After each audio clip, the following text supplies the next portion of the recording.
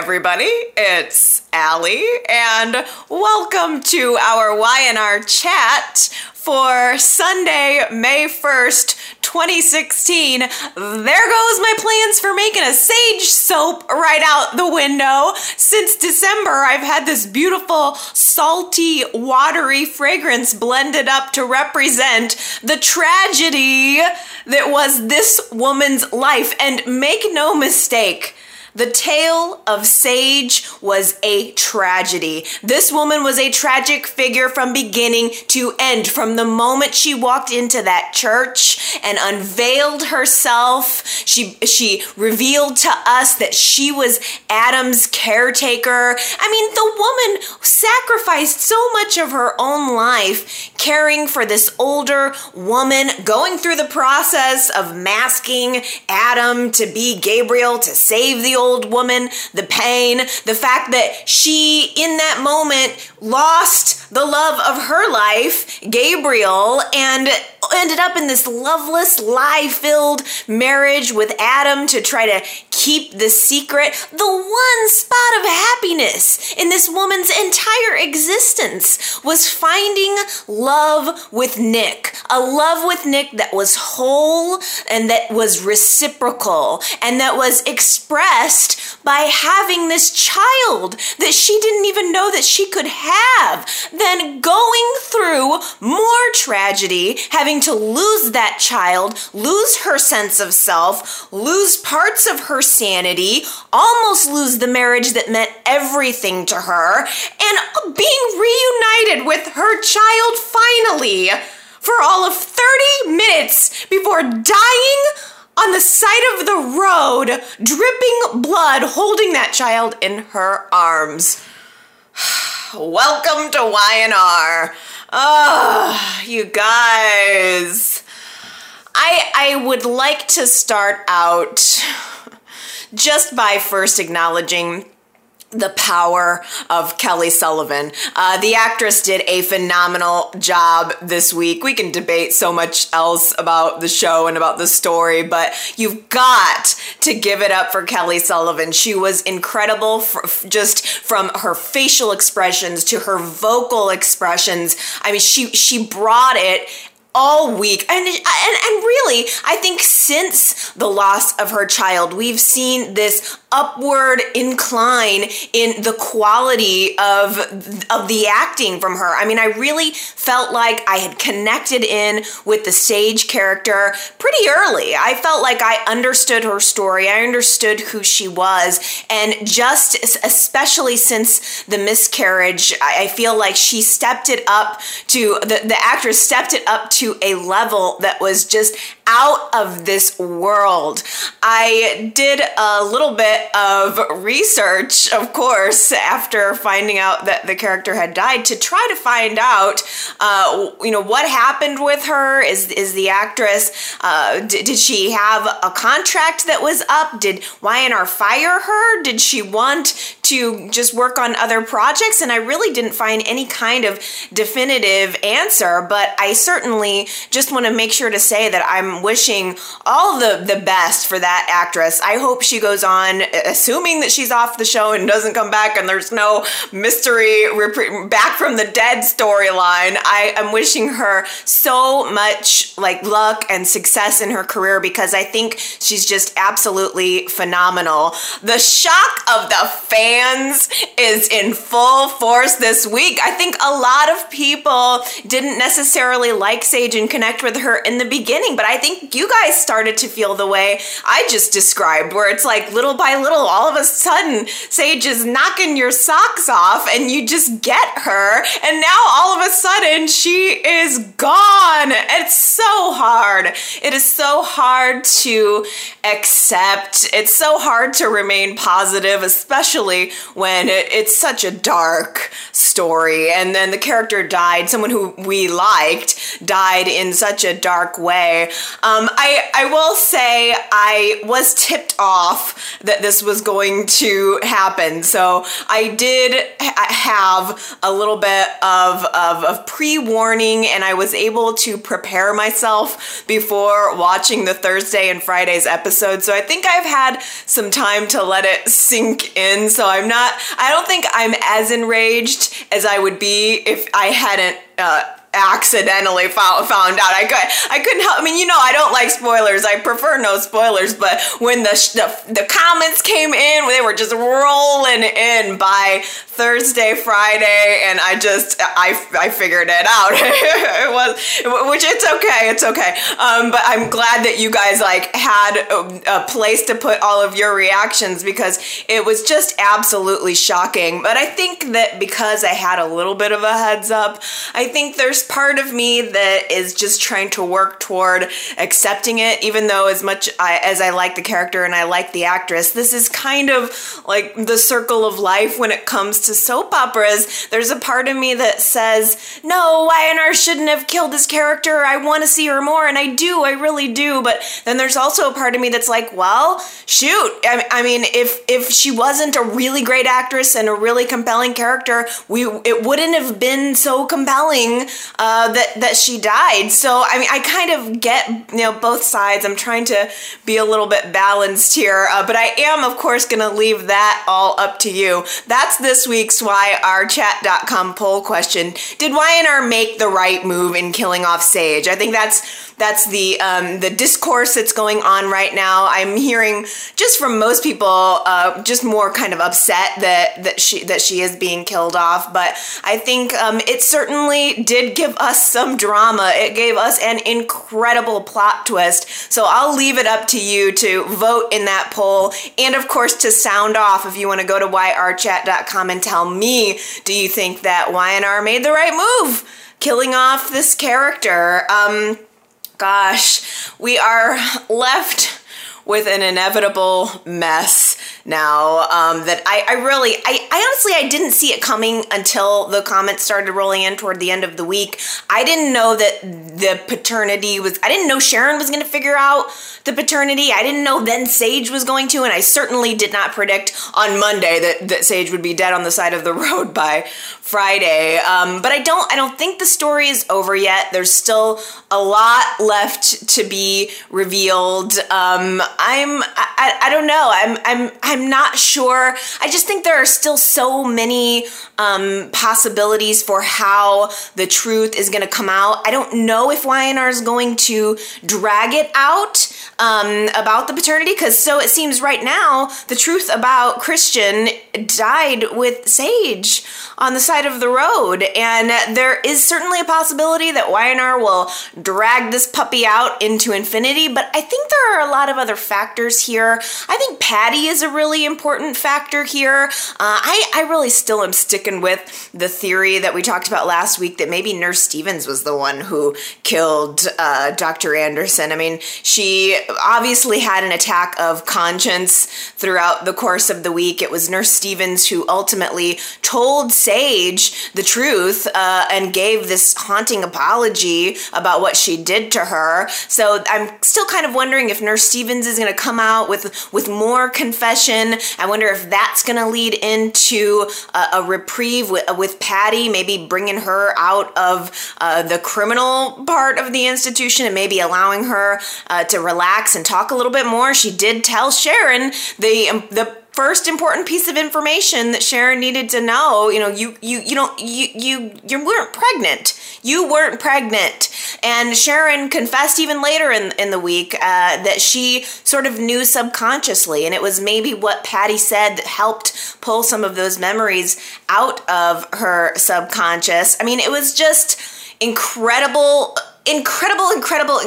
to watch Kelly Sullivan, to watch Sharon Case. Sharon gave just a moving performance throughout the week, even just right in her face. Sharon just knew. She just knew. I thought maybe this was gonna keep dragging out, but Sharon really quickly figured out from talking to Patty and just all of the other memories that she's had that this wasn't really her child. And she went through this process of wondering if she should pursue pursue it if it was in anybody's best interest to pursue it. But then she went right for that hair sample. She went right for that DNA test. And I was totally proud of her in that moment. She knows that it's a secret that could blow up her entire world, and yet she pursued it. At the same time, Sage had just overheard Sharon talking with Mariah about the miscarriage that she had had, which is a huge red flag to Sage, particularly since as soon as Sharon started to figure out, she was backtracking on the whole let's find out what's up with Nurse Stevens thing. So it was a big red flag to Sage. So she goes back to Nurse Stevens, gets the total confession just as Sharon is receiving the DNA results and trying to split town. And here we see the beginning of the rise, the brief rise of Sage and the devolution of Sharon. I mean, I was disappointed in Sharon for doing the right thing with the DNA test, followed immediately by, let's just get out of town, which I think was the wrong reaction to have, although I can understand a little bit that maybe it was just her, fight or flight instinct kicking in and she was choosing flight. I think that it was maybe just an initial reaction. I think that Sharon, even though she confessed to knowing in her subconscious that Sully wasn't her son, I think that Sharon did believe and feel like a mother, and she was fully invested. And so I think her reaction was all about trying to protect the child that she believed was hers. But at the same time, Sage is realizing that that's all a lie, that Sharon is lying, and Sage comes over to the house and there's this beautiful, beautiful moment where Sage is holding her son in her arms for the very first time, knowing that it's him, looking at him in the eyes. It absolutely broke my heart. And then the confrontation begins. The big boom of the week. I mean, I will say, Sage, she didn't have to die, because the confrontation between Sage and Sharon would have been good enough for me for the week. If that was all that would have happened, I would have been completely satisfied. I would have come onto YNR chat and I would have just yacked about how good that was, because the fact that Sage is accusing Sharon, I mean, and I will say, Sage was being hard on Sharon. You are a cold-hearted, backstabbing, lying monster. I mean, really laying in to Sharon. And I don't think Sage would have done that if she didn't know that Sharon had lied about the miscarriage and that Sharon was starting to backpedal a little bit, but she really dug into her, and Sharon fought back a little bit and presented her side of the situation, which to me was completely understandable. Sharon felt like Sully's mother, and she wasn't ready to jump on the let's tell everyone bandwagon that Sage was, and it makes sense. It makes sense for both women, really. Sage wants to take take Christian home to his real father, in quotes, to Nick. She wants to begin to live the life that she was robbed for those 5 months. And Sharon is saying, whoa, wait a minute. You're not the only one whose life is changing here. This is going to end up being a real good news story for you, Sage. But for me and Dylan, this is a loss of our child. So can you give me a little bit of pity, a little bit of humanity here, and allow me an opportunity to talk with my husband? And Sage was really pushing in the opposite direction, but I really felt like, I felt like Sharon was so understandable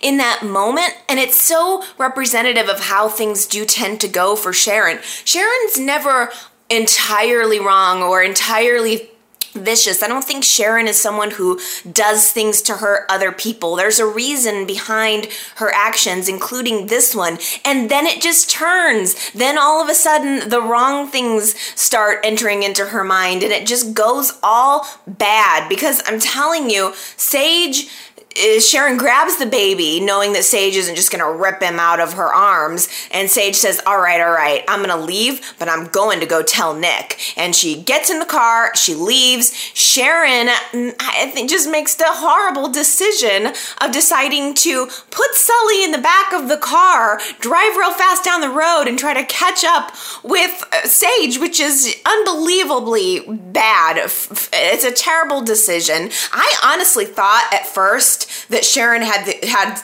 Sully Christian in the car because she was going to try to split town. I am just all over the place looking for the unraveling once again of Sharon, but she was actually just trying to follow Sage, thinks she's going to go flash her lights at her and stop her, and Sage has just had her mind blown. She's trying to call Nick, trying to call someone, and she drops her phone on the floor. They have headset laws around here. You're not supposed to just be talking on your cell phone like that, Sage. She drops her phone on the floor and she bends down, takes her eyes off the road to try to get the phone. There's a car accident, which I don't necessarily perceive personally as being Sharon's fault. I guess it was just sort of a crashing of worlds, literally. I think maybe Sharon caused some flashing lights or something that may have just, I don't know. I don't think the accident was Sharon's fault. Sage took her eyes off the road. She goes over the railing and is thrown from the car. She is completely bloody and dying. Sharon gets out of the car, gives Sage a blanket and everything, and Sage immediately, it was so hard. It was so hard to watch. Sage immediately begins asking for her son, and Sharon wants to give it to her because there's just this horrifying understanding that Sage is dying here. I think Sage knew, it was almost like this look came over her face, more testament to the power of Kelly Sullivan, but this look came over her face of just, I'm gonna die, and acceptance. And I just want to hold my son. I want to tell him that he's going to grow up to be a good, strong man like his father. I just want to hold him. I just want to see him. That's all I've wanted since I lost my son. And Sharon just maybe knows too and complies. And she's just bloody and holding her son for the last time on the side of the road. It was just absolutely gruesome. Oh, I don't know. I mean, when it comes to the question of did Weiner have to do this? No, they didn't. And I would have preferred that they didn't. But I can't deny that it was shocking. It was something that obviously is getting us all geared up and ready to chat about it. It was hard to watch. I mean, Sharon takes the baby away, and Sage has the baby kind of on her chest, and she kisses him and kind of probably says a goodbye, and then she just wrings her neck over, and she's just gone. And Sharon reaches up and takes her hand over her eyes to close her eyelids. It was horrific. It was tough to watch. I know, daytime is just, it shouldn't necessarily be that dark. That's always kind of been my position, and it was pretty darn dark. Oh my goodness, the cops arrive, Dylan and Paul arrive and declare her dead on the scene, and the thing that just keeps ringing in my ears is what Sage said to Sharon right before she held the baby. The last really thing that Sage said to Sharon was, "Promise me you'll tell Nick." And Sharon found a way of skirting that. Sharon was like, nah, let's not think about that right now. Let's move on to, I'll just give you your child. And it was never resolved. It was never answered because Sharon is probably not going to tell Nick She's probably not going to do this. I think Sharon is going to justify it as having more harm than good. Immediately after Sage dies, the lies already begin. Paul questions her, asks her if she saw anything that might be able to help them figure out what happened with the crash, and she lies. She says, no, I got here after the wreck happened. I just happened to stop. I didn't see anything. Lies. So I think that that's what we can expect from Sharon. And this is the thing that it kills me and bugs me about Sharon, because Sharon's position was so entirely understandable. Everything that it wasn't Sharon's fault that this whole thing happened to her. And as she was explaining how drugged up she was, and I mean, in the context of the show and the other, throwing away other realities of a woman realizing that she didn't give birth, I think that, Sharon had a position that was very understandable and pretty much, aside from lying about the miscarriage, mostly innocent in the whole thing of the baby switch. I mean, Sharon was most certainly a victim in this too. And then until she starts to lie, I guess that's where I get angry.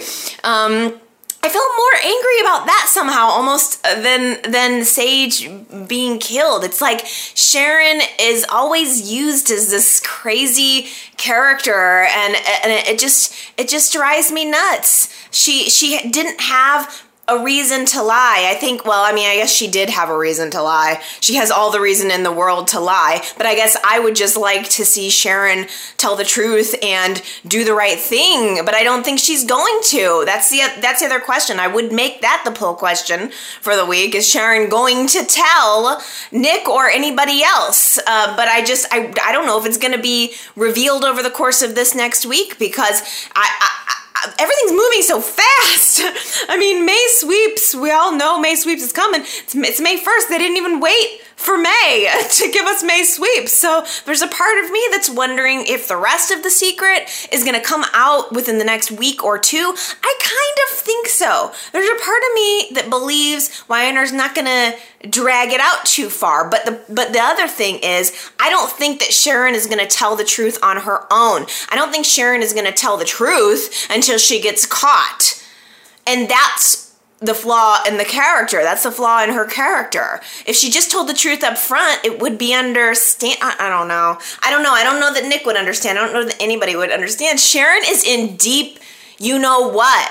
She tells the truth to Nick. It blows up his whole world. She looks guilty as sin. She has to give away the child, and she has to tell Dylan that he's not the father. I think that a lot of what Sharon's motivation was, in the one day after finding out the DNA test results, was to save Dylan. Dylan has already been through thinking that a child was his and realizing that it was not. So I think Sharon is trying so hard to save her husband from this kind of pain. And if she tells the truth, it's pain for Nick, it's pain for her, it's pain for Dylan. The keeping it quiet seems like it's going to be the path of least resistance for her, but it is not going to work that way. We have so many other X factors. As I said before, I think we have the Patty factor, we have the Nurse Stevens factor. We also have this mystery phone call that Sage made, apparently, before she died, because Paul's kind of investigating this, and he ends up telling, and it was in the previews of Friday's show. I can't remember if he told Dylan or who he was talking to, but apparently Nick was not Sage's last phone call. Apparently she was trying to call someone else, and it's interesting. I've seen a few speculations that maybe Sage was actually trying to call Adam, but I'm not sure about that. I'm trying to put myself into Sage's frame of mind, and I don't know that Adam would have been a phone call that she would have been making. We know she called Nick, but I guess there must have been some other call, and the only person I can think that would have made sense for Sage to be calling would be Dylan. I think that Sage was filled with rage. I think she wanted the truth to come out. She would have walked out of that house with that baby before she left. If she could have, she would have had the baby in the backseat of the car and taken it home to Nick if she would have had her way. Sage sees Sharon as the final obstacle to her being with her son, and I can see Sage wanting to get a little bit of revenge and make sure that truth comes out ASAP before Sharon has a chance to cover it up. The way to do that would be to call Dylan. If Dylan was on Sage's call list right before she died and Sharon is at the house acting real cagey, which she's not going to be able to cover up. Sharon's not going to be able to cover up the fact that she feels guilty that she was, for some reason, at the scene of this accident with the child in the back of the car. Dylan's going to I just have this feeling, especially given the fact that Dylan's trying to figure out what happened with Patty. I think Dylan is probably the most significant central person probably to figure out the secret. I don't think it's going to be Nick. I don't think it's going to be Adam. I think Dylan is going to be the one to realize that his wife is lying.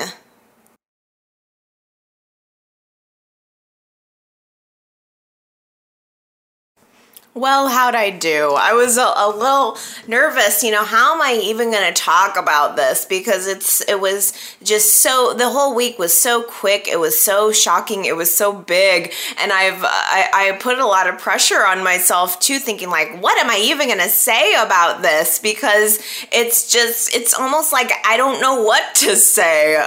It's just incredibly shocking. I would have been perfectly happy for Sage to stay on the show. I really was kind of an early Sage fan, and I'm definitely bummed about it. There's just, it's like people come and people go. I should have known when they hired the woman who is playing Dr. Gates, because it seems like Y&R always hires when they're getting rid of somebody else. They've got to free up the money to hire the new person. I'm sure that they're on a budget, so I guess I should have guessed. And I had heard rumblings that somebody was gonna die.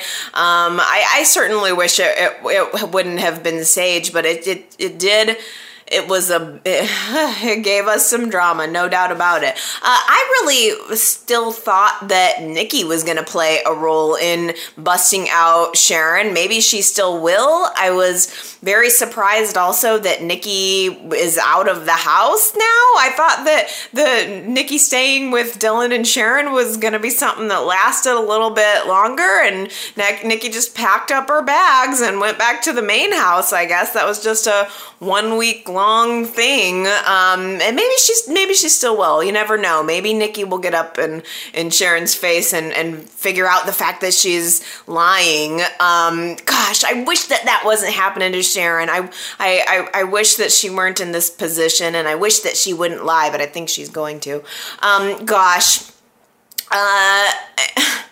Speaking of things that I wish characters wouldn't do, I feel grossed out by the fact that Nikki went to Victor begging for forgiveness this week. She's an endless wallowing. I can't believe it. I mean, she goes to Victor and literally says to him, "Our lives are falling apart. We're miserable without you. You were right about everything." Are you really going to give him that satisfaction? And then to realize that that's exactly what he wanted to hear, but it's not enough. Nothing is going to be enough. I think Victor wants revenge on his family at this point. I cannot believe that Victor didn't really care about the fact that Nikki had been in a car accident. He didn't, how can he sit in his cell and dream about their anniversary and then not care that Nikki had been in a car accident, that Abby lost her baby? he's so unredeemable sometimes, and most of the time, frankly. Nikki's pouring her heart out to him, and he just tells her he wants her voting proxy, or he wants her to give her voting proxy to somebody else on the board. And then he's meeting with Nick, doesn't really care about anything he's going through, just wants like sales figures or something from him. And then he got Abby to sell him the rights to her voting and her voting block on the Newman board. And then he just so happens to be in Dr. Gates's office, grabs the phone. Is that even possible? He just grabs the phone in her office to make an outgoing call. And all of a sudden, back at Newman office, Victoria is finding out that Brash and Sassy has gone up for sale. The board just voted to sell it. And oh yeah, just at the very same time that's happening, Billy is telling Jack, give me $10 million as my severance pay for the fact that you fired me, or I'm going to sell my stake in Jabot. And he probably would sell it to Victor. So Jack gives him the money, and what do you know? Billy is the new owner of Brash and Sassy, and he cannot wait to rub it in Victoria's face. He walked right into her office and says, I just bought a company, and I'm feeling brash and sassy about it. Oh, she was not happy. I do love seeing Victoria with a little bit of egg on her face, though. Just the look on her face as she realized that the company she built from the ground up is all of a sudden being taken away from her. It was a little bit beautiful, I'm not gonna lie. And to realize that Victor was behind it, he orchestrated the whole thing, got the board to sell it because, as Nick put it, Victor found a way to hurt you, Victoria, without hurting the company. And for some magic reason, Victor has decided in his mind that Nick is the one that's going to save his company. He's just going down the line. He wanted Adam to be the chosen one, and now Adam doesn't want to do it, so Nick's the chosen one. I just don't even, I can't imagine what he's thinking. I can't imagine what Victor is thinking. But maybe things are going to be on the upswing for Victoria. She's so upset about the fact that Brash and Sassy was sold that she decides to go to a bar, dingy bar out of the way so no one can see her tears. And she runs in to a bar owner who just so happens to be sexy and seems to take an interest in her and seems to look like a dead ringer for Billy.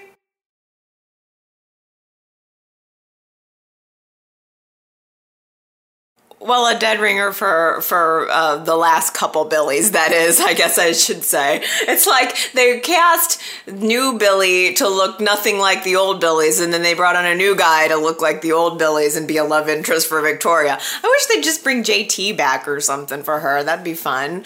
I don't know why they don't do that. It's hard to talk about anything but Sage, but I gotta comment on the other stuff for the week, and we'll get back to Sage in the end, by the way. I've got lots of comments from you guys, but I also really do like in the jail cell. The one thing I really like about prison is the fact that we're able to see Ian Ward. I love the little moments between he and Victor. They do play off of each other really well. Team Newman plus Ward is what Ian is pushing for. He wants them to be comrades in finding out who Dr. Gates is, what, can she be helpful to us in getting out of here? Ian whacks Victor in his wound to get him sent to the infirmary, and it all kind of starts to unfold. We're able to get a little bit more information about Dr. Gates and who she is, and she reveals quite a bit about her father. She obviously has a chip on her shoulder about her father, which we got a hint about last week, and she basically called Victor a complete son of a bitch, just like her father, saying stuff like, well, men like you, and I guess she had a brother, and she had a brother with a drug problem, and the father thought that he was gonna teach the brother a lesson by letting him stay in jail, and I guess he died there, which is, almost very similar to what Victor's family did to him, and it kind of makes sense as to why maybe Dr. Gates is interested in Victor's story, because his story was sort of a, we're going to teach you a lesson kind of thing, and hopefully Victor doesn't die in jail. And I don't really know if the story, I keep trying to watch Dr. Gates and figure out what her connection is. I mean, we've speculated about the fact that maybe she could be connected to Ian Ward. Maybe she could be a sibling of Victor's. Maybe she is somehow connected to Judge Moxley. There's been a million different theories. Maybe she's nobody. Maybe she's not connected to anybody. Maybe she's just a doctor in there who's going to be someone that Victor and or Ian can kind of take advantage of to get out, because the revelation that for me kind of dawned this week was the fact that Victor learned the name of her father. It was Russ Gates, and as soon as he gets out of the infirmary, he goes back to Ian Ward, and the name rings a bell with Ian. Apparently, Russ Gates is also known as the Gateway, the head of the review board. So I don't know if there's going to be any more long-term connections between Dr. Gates and Victor. There may very well be, but it seems to me that what this is the very first hints. I mean, the review board for letting people out on parole, for letting people out, to me that seems like the very first hints of Victor having his way out of jail.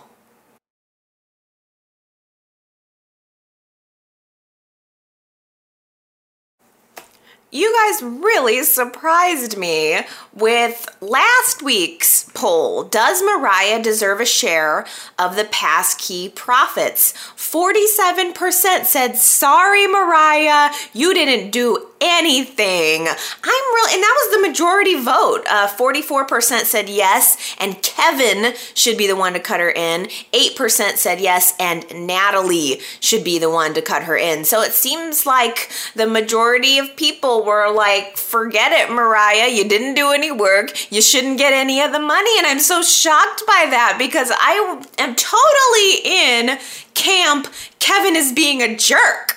I think Kevin should have given her a cut of the money. He's wheeling around town in a new suit, new car, new sunglasses with his little manicure. And, even if he wasn't going to give her straight up cash, I think he's going about it all wrong. He led Mariah to believe that she was going to get something. Didn't he give her that gift, that little toy car, and sort of like allow her to dream along with him about having the money? That's wrong, to lead her on and then to give her nothing. It's wrong, and it's greedy. And if he wasn't going to give her straight up, here's a check, he didn't even give her a thank you.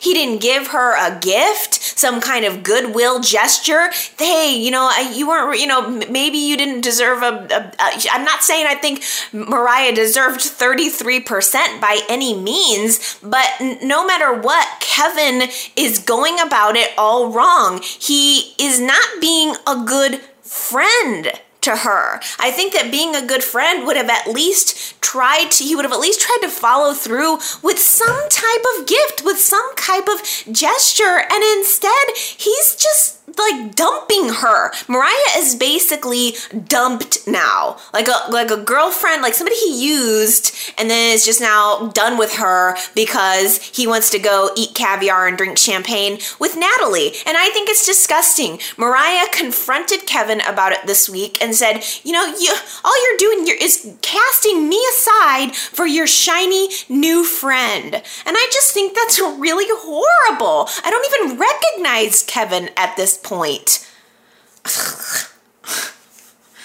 I can't believe I'm the only one that is looking at it that way. But I mean, I'm imagining maybe the tide has turned a little bit this week after seeing him in his little suit walking around town and just being so mean to her. And like, she's not even a friend. Like, she's not even someone that he knows. Like, he's perceiving her as being a beggar. And I'm not perceiving her as being a beggar. I'm just perceiving her as wanting him to follow through with what the promise was or what the implication was. It was completely implied between all of them that Mariah was going to get something. And I wouldn't expect Natalie to give it to her, but I would expect Kevin to give it to her. Okay, end of rant. But the thing also that is ridiculous, but also hilarious, is the way Natalie is throwing herself at Kevin now. She is like all over him, and she's not even being subtle about it whatsoever. They're having champagne caviar. She tries to get him back. She successfully gets him back up in her room and like is changing into her clothes, but she's bumping into everything because she doesn't have her glasses on. You're rich. Can you not just go get a set of contacts or something? Oh, she's bumbling, like she's trying to seduce him and not being very good at it, and he just doesn't seem to know what to do. He's like thwarting her at every attempt, which I'm taking as like him trying to be a gentleman. I don't think he wants to sleep with her while she's been all drunk. So he's being uber considerate of Natalie. Too bad your consideration does not extend over here to Mariah, the person who's been right there next to you through all of this. But that whole scene was rife with innuendo. I mean, she stubs her toe on the couch thing, the little sofa, and says, "And oh, how's your toe?" And she's like, "Oh, it's swollen and throbbing," and like, and then she falls on top of him drunk, and he says, "You're making this kind of hard," and she goes, "Isn't that the point?" I mean, the writing was really, really funny and tongue in cheek, and it was entertaining to watch. So I'm not hating Kevin and Natalie together. I do think that they are entertaining.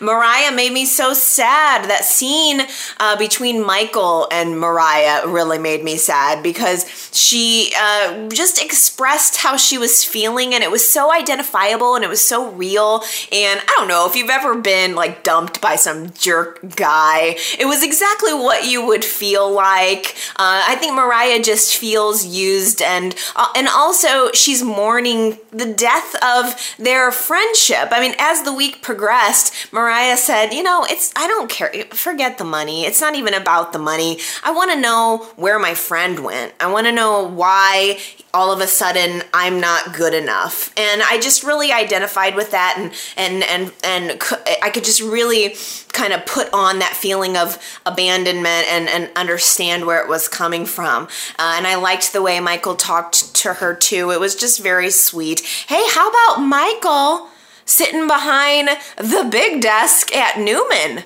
By the way, seems like Michael may or may not get his law license revoked, but he had a meeting with Natalie this week, and he was sitting at Victor's desk making decisions, trying to hire her to come back to Newman or to come back and do whatever maintenance might be necessary on the program, which she denies, by the way. But it was kind of interesting to see Michael there making decisions. Now, here's my prediction.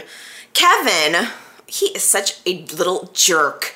This is what he does. He puts all of his money. He buys himself a car and a couple of things, and then he puts all of his money into some kind of aggressive hedge fund. So basically, he hid the money so that he doesn't have to give Mariah or anybody else a dime, which is just such a jerk move to do. But what I think he is going to lose every penny of it. I think that the stock's going to crash, and whatever they invested it in, he's going to lose everything, and he is going to have to go to work at Newman. Michael's going to hire him to work on Passkey or any other kind of computer projects. Maybe Natalie will follow, and I'm hoping maybe Michael will hire Mariah to be their boss.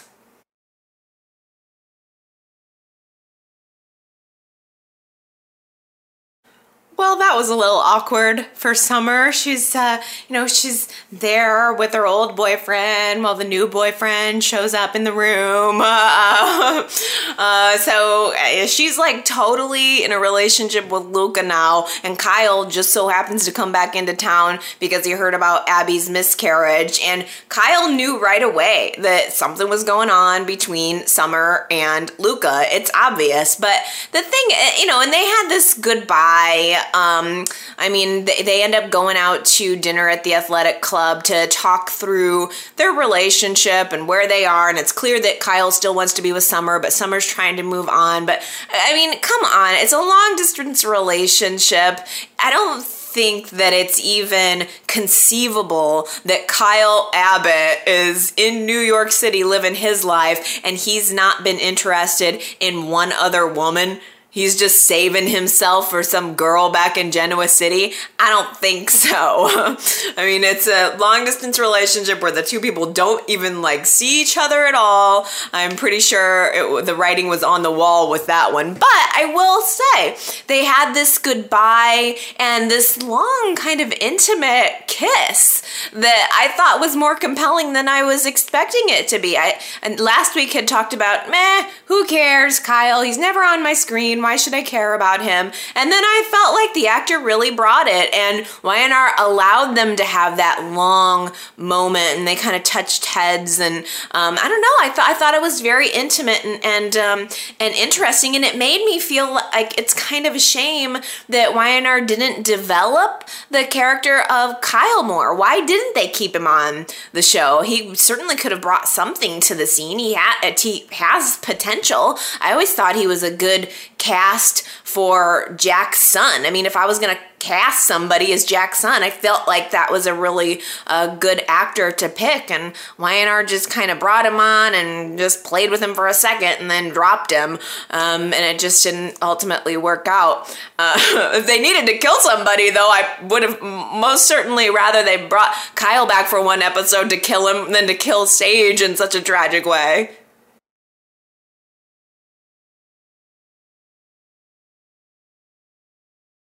Was anybody else disappointed that Neil totally wussed out and gave in to Hilary's blackmail? I don't know. I kind of wanted to see Neil stand up and tell Jack that Hilary didn't deserve to have her seat on the board because of what she did to Ashley, and she's becoming this terrible, overbearing biatch.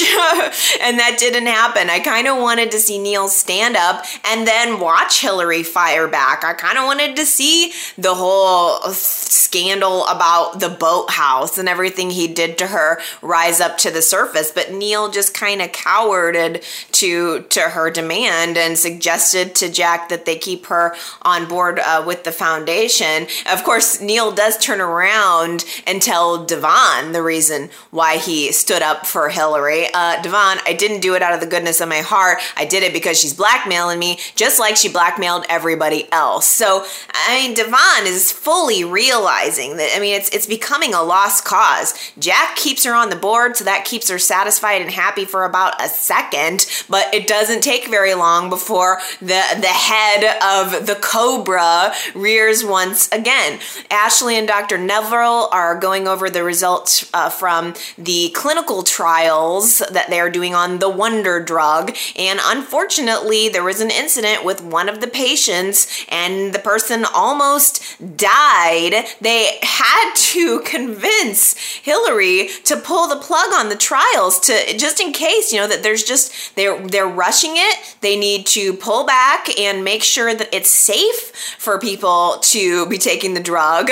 It's weird that would happen now, but Hilary doesn't want to do it. This is something that is supposed to, in a very Billy kind of way, make her look good. It's supposed to redeem her in the eyes of society if this wonder drug takes off. She is the face release of the trial of the drug, and it'll make her kind of redeemed in the public eye. And I mean, Neville and Ashley had to fight hard to get her to change her mind and back out of it. And it wasn't until they made it all about her that she acquiesced. I mean, Ashley told her, you know what? If something goes wrong and somebody dies, you can kiss your credentials goodbye. Everybody's going to look at you and your face, and they're going to know that they're going to associate you with a horrible death and a failed project. Is that really what you want? And finally, Hilary says, all right, okay, maybe we'll pull the plug. Then she goes and holds this press conference where she publicly and very blatantly names them and blames them for acting like they didn't want the trial to be stopped. I mean, it's just incredible. I still am loving it, though. I'm not gonna lie. Even though I know she's being a bad girl. Hilary is a bad girl, and she deserves her smack on the wrist. But for some reason, I just still really like it. I like this actress being catty and being that cat cobra. That's a good name for Hilary, the cat cobra. Oh man, I just think she's really good. And then, you guys, what was up with that scene at the very end of Friday's show? Hilary sits right down next to Jack, who is bemoaning the fact that his brother has just bought Brash and Sassy, and by the way, on a side note, that is so clearly and obviously causing a wedge between him and his wife. Jack and Phyllis are like done, and Billy seems to be done with Victoria. I mean, everything he did with buying Brash and Sassy was completely about revenge, and Phyllis can't stay away from him. Billy made some comment too about taking exactly what you want. Get what you want, just grab it. And I got the feeling that what he was talking about was grabbing Phyllis, scooping her up in his arms, just smooching up on his brother's wife. I mean, Billy wants revenge on Victoria and Jack. Getting Brash and Sassy and Phyllis would be a real good way to do it, and Jack is realizing that his brother is out of the family company, that he's totally done with Victoria and has done this thing to her. And so he's sitting at the bar feeling bad about that when Hilary comes up and starts pumping up his ego, telling him about how great he is being at the head of a family and how hard that must be. And he's done such a good job, and really just trying to identify with Jack. And oh my goodness, it was so clear to me in that moment that Devon is probably going to end up dumping her. He's going to be done with her. He's at least going to give her some kind of ultimatum. Even if she gets kicked off the board at the with the clinical trial, she is certainly still on the Newman or the Winters Abbott Foundation board, and there's a shiny new rich man right there who she could potentially take advantage of. My question to you is, what do you think about a Hilary and Jack affair? Is it going to happen? If it does, are you into it? I gotta admit, even though I do love mixing up the couples, it ain't gonna last. There is no way. Even if Jack loses his mind for a minute and just decides to get involved, he's already got a woman who is trouble. Jack does not need another woman who is TROUBLE. He needs to stay clear. Jack, I wish I could like sound a horn or something in your ear, like brr, stay far away, brr.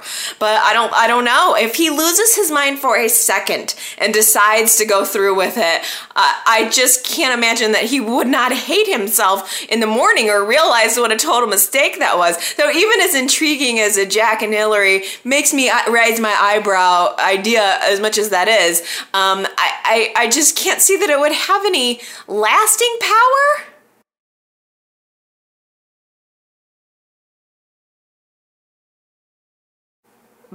But yeah, now that I think about it, pretty much, maybe it is going to be Hilary and Jack, and then Billy and Phyllis, and Victoria, and the new guy. Maybe.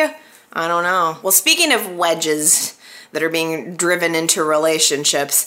That Max, seen a lot of comments. There's some good ones at yrchat.com this past week about just a lot of people are disgusted with the storyline and Max, and the little actor is doing a really good job, but it is also very dark. What's darker, the Max causing Abby to miscarry or Sage's death? That's another good question. You tell me, which disturbs you more, Sage's death or this little psycho child? The kid is good.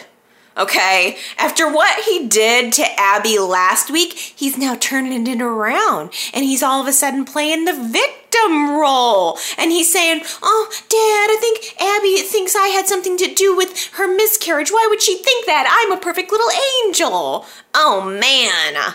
He is maniacal. And Abby, she's just going through so much grief right now, and I felt so bad for her as she was trying to explain to Stitch how much this is weighing on her, how much she's thinking about the child that she lost, she didn't even know and love so much, and this feeling that something's not right, this feeling that the kid had it out for her, and that she's walked down those stairs a million times. Why would this be any different? And looking at him and feeling like she's got him pegged, and that it makes her look crazy to think that he did it, but she's right. She's completely right. She tries to get Max to confess. She sits down with him and says, "It's okay. I understand. You wanted me to miscarry. So what'd you put on the stairs? You can go ahead and tell me," which I thought was a really good move. I mean, she's really being smart about it. And the kid, of course, Max runs back to Stitch. "You won't believe what she said to me, Dad." And then Stitch is flabbergasted that Abby would think this about his son. So he takes Max, who doesn't want to go home with Abby, to the hotel, and the wedge. The wedge is just there now. This is the beginning of the end of probably Stitch and Abby's relationship. But what I like about Abby right now is the fact that she's not giving in. She's not letting Stitch or anybody else make her think she's crazy for thinking that Max had something to do with her fall. So she enlists Dylan's help, which, by the way, I thought was such an interesting moment between those two, as Dylan is talking to her about losing a child, knowing everything that's going on with Sage and Sharon, and that he's also losing a child. I mean, it is dark, YNR. We've lost some kids.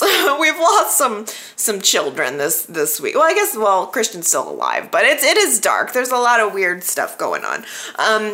But she says, "Dylan, I'm begging you, don't look at this like you're Stitch's friend. Look at this like a cop and see if you can help me figure this out." So I'm kind of hoping Dylan or somebody else does go back and really, really take a good look at those security tapes. I'm sure they will. That's got to be the key to all of this, because something's got to happen with this kid. They're not just, he's going to get caught. It's going to get figured out that he did this, and he will be shipped off to military school, I'm sure.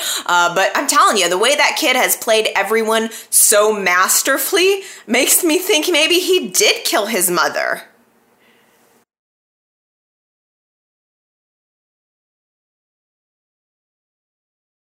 We're missing cookies, Esther. I think I picked that quote from last week because it just sounded like Catherine to me, but it wasn't Catherine, it was Ashley. They were planning Abby's baby shower, and they needed cookies for the event, so Ashley is with Esther at the coffee house and is scared. I think Max is the one that was freaking out maybe that they didn't have the cookies, but Ashley exclaimed, "We're missing cookies, Esther." I thought that was a fun moment. Let's see. Quite a few people got that one right. I wasn't expecting you to. Robbie, Sharita, let's see. Connor, Sonia, Victoria, Gary, Aaron, Michelle, Sean, Justin, Colleen, Jenna, Sandra, who I think is a new YNR chatter or new to the YR chat site, Adam, Candida, and Consuela all got it right. You guys are getting too good. But I think I picked a good one this week. We'll see. We'll see. And by the way, I got quite a few. I mean, more than one person suggested Who Said It quotes for me over the past week. That's kind of cool. If you guys pluck out lines that you think are significant, feel free to give them to me. Because I don't know them. Like everybody who suggested a line to me this week, I didn't know it right off the bat, because it's just when you take it out of context, it's hard to know who it was. But that's the trick. That's the whole thing. All right. So this week's Who Said It quote: "Someone's trying to steal my baby."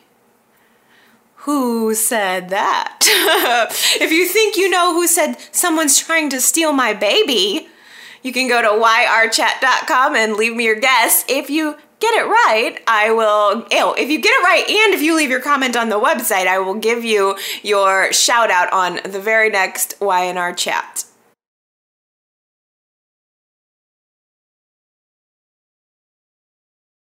And now it's time for the all sage edition of YR Chatter comments. I got just so absolutely many at yrchat.com this week, which made me so happy too. I really like that you guys are chatting about the current week's show while it's going on. So, I mean, I got a bomb of comments all about Sage, and they were all so fantastic. I thought, let's just do an all sage edition of the Chatterbox. So let's start out with Connor, who left me a voicemail that made me chuckle, saying, "Every time somebody's behind the wheel on YNR, something bad's gonna happen." Yes, you know, I was thinking the exact same thing. There's no reason at all for them to do a car scene unless there's gonna be a car wreck or somebody getting hit. But I did think it was really well done, by the way. I liked that we saw Sharon's perspective of the road and the windy road, and it created even more of a sense of danger. I thought the actual crash site set itself looked really good. The smoke from the car is coming up. You can see the wreckage of Sage's car. I think it was at least very well done execution-wise, and you know, as far as the sets and decorations and production of the show. It is too bad. Rest in peace, Sage. I feel like we hardly got enough of you. You were just getting good. Anna left me a voicemail that says, "I never thought Sharon was going to do the right thing, but I thought that Sage was just going to be in a coma, not dead." I know. I wish I wouldn't have been spoiled, because I really wouldn't have seen it coming. I think I would have thought that too, that maybe Sage was not going to remember what happened to her with the paternity, and maybe it was just going to be left up to Sharon to tell the truth. I really would never have seen Sage's death coming. It was just so absolutely out of left field. Beatrice left a voicemail, and she says, "I was hoping for a happy ending with Sage. We've already had enough sadness with Abby losing her baby, but it would be good if they send the ghost of Sage back to torment Sharon." Ooh, I like that. The one thing I did when I was looking around, I don't know why I don't get Soap Opera Digest or CBS Soaps In-Depth subscriptions, because I feel like that would give me more information on contract status. But the research that I did, nobody said there was any, nobody said Kelly Sullivan's contract was up. So I don't see how we're going to get around the fact that she's dead. I think she's dead. If anybody's holding out hope that this is a dream, I really don't think so. But we may very well be able to get some additional Sage moments with a haunting. I love that idea, Beatrice, because I think that it just keeps ringing in my ears. Sage saying to Sharon, promise me you'll tell Nick. And I think that that's what Sharon is going to keep hearing. That's going to be the heart beating underneath the floorboards, the telltale heart for Sharon over the course of the next week, 2, maybe longer, I don't know. But if we added sort of a haunting to the mix, I think that would be very interesting. By the way, are we going to see a funeral next week? Is that, I would imagine, I'm kind of guessing that's going to be a whole lot of drama. And another reason that Sharon is not going to say anything right away. There's going to be a funeral. They're going to have to tell little Faith, how is Faith going to feel about all of this? Who cares how the YNR chatters feel? We need to know if Faith is going to be okay. It's all about Faith. She is going to steal this whole thing. She's going to make it all about her. But I'm imagining there's going to be a funeral, and Sharon is there's going to be so many shots of Sharon's face at this funeral, just feeling horrible. There's going to be so many things people are saying that's just going to rock us. I don't know. I don't know. Because we saw from the previews, too, of next week's show that Adam finds out. Oh, it's going to be good. Lindy left me a voicemail saying, it has taken me so long to appreciate Sage. She always seems like such a negative and dark figure. And just within the past couple of days, I've been beginning to like her. I really think that's the consensus with a lot of people. I just got Sage really quickly. She was just someone I felt like I could connect with. I liked the actress right away, so it didn't take me long to adapt to her. But I remember in the beginning that a lot of people really didn't like her. I think just going through this journey with her, and combined with the power of the actress, I think a lot of people have really been finding themselves liking her a lot. And from what I can tell, the fan outrage is not just limited to YNR chatters. I think people all over the place, all Young and the Restless fans are really upset by this. I haven't really heard anybody say very much that they're kind of glad it happened, or maybe that's a good context to put for the poll. So if you think that YNR made the right move in killing off Sage this week, maybe you can leave your comment at yrchat.com and let me know why. And, let's all be open to that too, because, if it's a good story, if it's a compelling story, then I think it's a valid story. So I'm open to hearing from some people who think this was a good move on YNR's part too. Lauren R at yrchat.com says, cannot believe it. So bummed. Sage hasn't been my favorite character, but I liked her relationship with Sharon and liked them working together on the Nurse Stevens, Dr. Anderson stuff. I was really starting to root for her. I'm looking forward to seeing her get Christian back. I wonder if this will just drift off and years from now they will bring it back up when Sully has some medical emergency and needs someone he's biologically related to for something. I really don't want them to drag this out. I got so happy when it all came so quickly. YNR really got me this time. Yes, Lauren. I as the week started out and Sharon figured it out, Sage figured it out, I couldn't believe it. I thought, I can't believe the baby switch is getting revealed this week. I never would have dreamed in a million years that Sage's death would also have followed. But I'm in the camp thinking they're not going to drag it out that long. I saw this when I was looking up information on Kelly Sullivan and her contract. I did see something where Josh Morrow commented that the truth is going to come out. Of course, the truth did kind of come out this week, so that could be applicable to everything that happened this week. Maybe it's either going to be one of two things. I think either it's going to happen now in May for the rest of May sweeps, or they're going to drag it out to November for November sweeps. Because really, the reveal that we're waiting, this is the thing. It is not just the reveal for Nick. And I guess this is why this is an incredible story, which could have been accomplished with Sage still alive. It's Nick finding out about the paternity, but then it's Adam finding out about the paternity. And they didn't need Sage dead to accomplish that. I think, they could have let the reveal be Nick now and Adam in November if they needed to. I don't know. I don't see how the heck we're going to get to Adam being the baby's father, because none of the other X factors that reveal the secret to Nick really apply to Adam. Maybe it has to be some other DNA test or something. Something has to happen to lead us to Adam at this point. I don't know. I don't know. It never made sense to me as to why Adam didn't just claim his child in the first place. Why wouldn't Adam just have claimed that he was the father in the first place? It still gets me. Sandra at yrchat.com says, why did they kill off Sage? I'm so disturbed by this. There were so many great storylines that could have come out of Sage and Sharon's mutual realization, that Sully is Christian. The agony of having to tell Dylan, the joy of telling Nick, and then the mystery revealed that Adam is Christian's father. I could see Chelsea getting jealous somehow and bringing that information to light. I just don't know. Yeah, Sandra, you're right. I mean, the more I think about it, the more Sage's death really wasn't important to the story, because not only within this little nugget of story, I think Sage could have been someone that could have helped us tell really good stories for years and years to come. It is quite sad.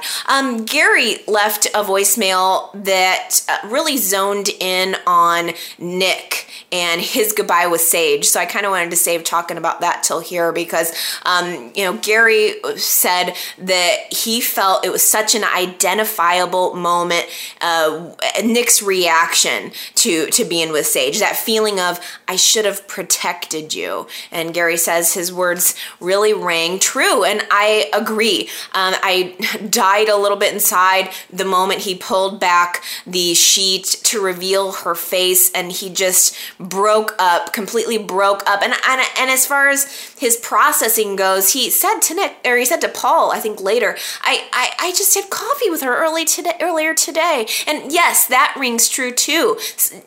Being with someone and then losing them in such a fast, tragic, unexpected way, you would go through that process of, wait a minute, she was just here a second ago. But I think that's why he had to go in and pull down the sheet. They had the body prepared for him and put on and called him to the hospital to break the news. Oh, it was just, that was so hard. Josh Morrow he's been another that has really stepped it up and just really been good. But I really liked Gary's point about his feelings of, why couldn't I have done something more to protect you? I think that is a very natural feeling. Gary also made a point a little bit earlier, I think before Sage had even died, but he left a voicemail saying, imagine if Sharon had gotten in the crash and something had happened to Christian. This would have been another Jill and Kay feud to last through the ages. I love that point, because I could not freaking believe Sharon was flying down the road with that kid in the back of her car. It could have just have easily been a car accident that Sharon got into. Something unfortunate happens to the baby. YNR loves to kill babies. This could have been baby killing sweeps week, and Sage would have never forgiven her for it. Sharon would never have forgiven herself for it. Oh, that would have been a mess. But I love that you connected it into Jill and Kay, and that would have been perfect. That was very good point. Consuela at yrchat.com says, I guess I'll never get my happy ending with Adam and Sage being together. Sigh. And I really can't wait to see what Adam's reaction is going to be. Yes, Consuela, because that's another piece that it feels like got interrupted. What about Sage and Adam's relationship? It felt like YNR was building toward that. I mean, we saw Chelsea's jealousy. I was sure. I was just sure that they were going to end up together. In fact, earlier, I think I had watched maybe Monday or Tuesday's episode right before bed, and I was thinking about it and imagining that Nick and Chelsea would end up getting together if Adam and Sage got together. And it's just such an interrupted storyline. It really, really is. And I don't know what Adam's reaction is going to be. I'm sure he's going to be mourning the loss of his friend. He's obviously felt so much more connected to Sage within, since the loss of their child. And I don't know. It makes no sense to me as to why he would not have. why would he make the paternity be Nick's? I cannot just dwell on that forever. Sharita, let me do Adam. Adam left a good comment at yrchat.com saying now we just have to wait if Sharon will ever tell the truth, which is highly unlikely. Therefore, I think someone else will find out the truth about Christian, and Sharon's going to be in big trouble. Also, props to Kelly Sullivan, who played the character of Sage. I had a great time watching her storylines. I think she nailed it from start to finish. Amen, Adam. Love Kelly Sullivan, and I don't think Sharon's gonna tell the truth either. I think somebody else is gonna bust her out. Sharita at yrchat.com says, I want to believe Sharon will do the right thing and tell Nick and Dylan that Sully is Christian. I don't think she will. I think that's another good question. Why don't you guys tell me? I feel like maybe toward the end of the week I could see Y&R busting it out, but I don't think Sharon's going to be the one. Do you guys think that Sharon will tell the truth on her own, or is she going to get busted? Daisy, I keep skipping. Shoot, there's so many of these. How about Justin? Because Justin makes the point in a voicemail that I'm just glad the baby switch storyline is over. They are just too emotionally draining to watch. Yeah, I know. I guess that's kind of the thing. At least that part of it is over, but in a way it's not. You know, it still feels like the truth isn't out there. Sage never really got a proper reunion with her baby. It is so dark. And Daisy on Facebook says Y&R is becoming a very depressing show. Usually, with a sad storyline, there is some type of resolve. And even if some fans don't like the resolve, at least the resolve happened. But the shows these days with the new writers don't have that. There's so much that went into Sage losing her child, so much pain, so much anguish, both for she and Nick, then of course Adam as well. But Sage doesn't get to raise her son. She doesn't even get to see Nick get him back. So there's no chance that Sage will be with her son, and I just don't think it was necessary. Yeah, it wasn't. It really wasn't. Katie on Facebook says, I'm mad, I'm sad, I'm worried. Y&R, why did you kill off Sage?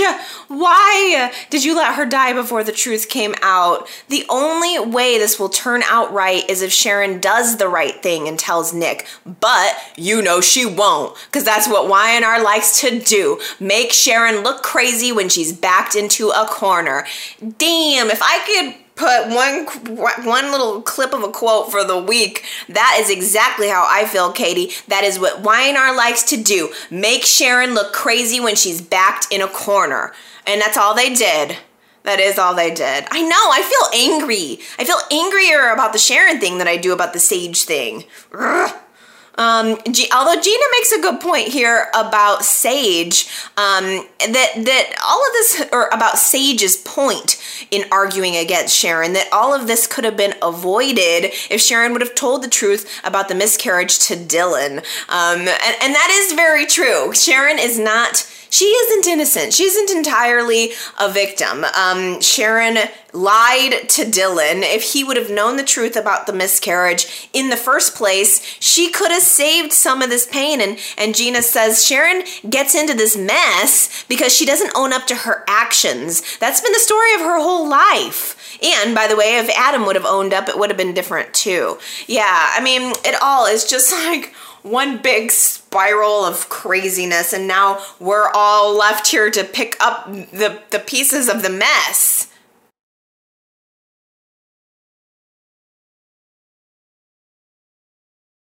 Well, I still like Y&R. I get mad at you, Y&R, but I do still like ya. I think that there are a lot of positives about the week. And for all we know, Kelly Sullivan wanted to leave the show. It's certainly possible that she wanted to go on and do other things. I think it's always my first reaction that Y&R fired somebody, or that they made the decision to cut the actor or actress. But it is completely possible that she wanted to go off and work on other projects. And if so, more power to her. I think that I don't know why anybody would want to leave a soap. I would think having a good steady acting job would be a dream, and not only that, but Y&R, I think, would be a really good place to be involved. I mean, if I was cast on like Days of Our Lives, I might ask them to kill my character. But if I was cast on The Young and the Restless, I think I'd want to stay forever. So it's just inconceivable to me that anybody would want to leave the show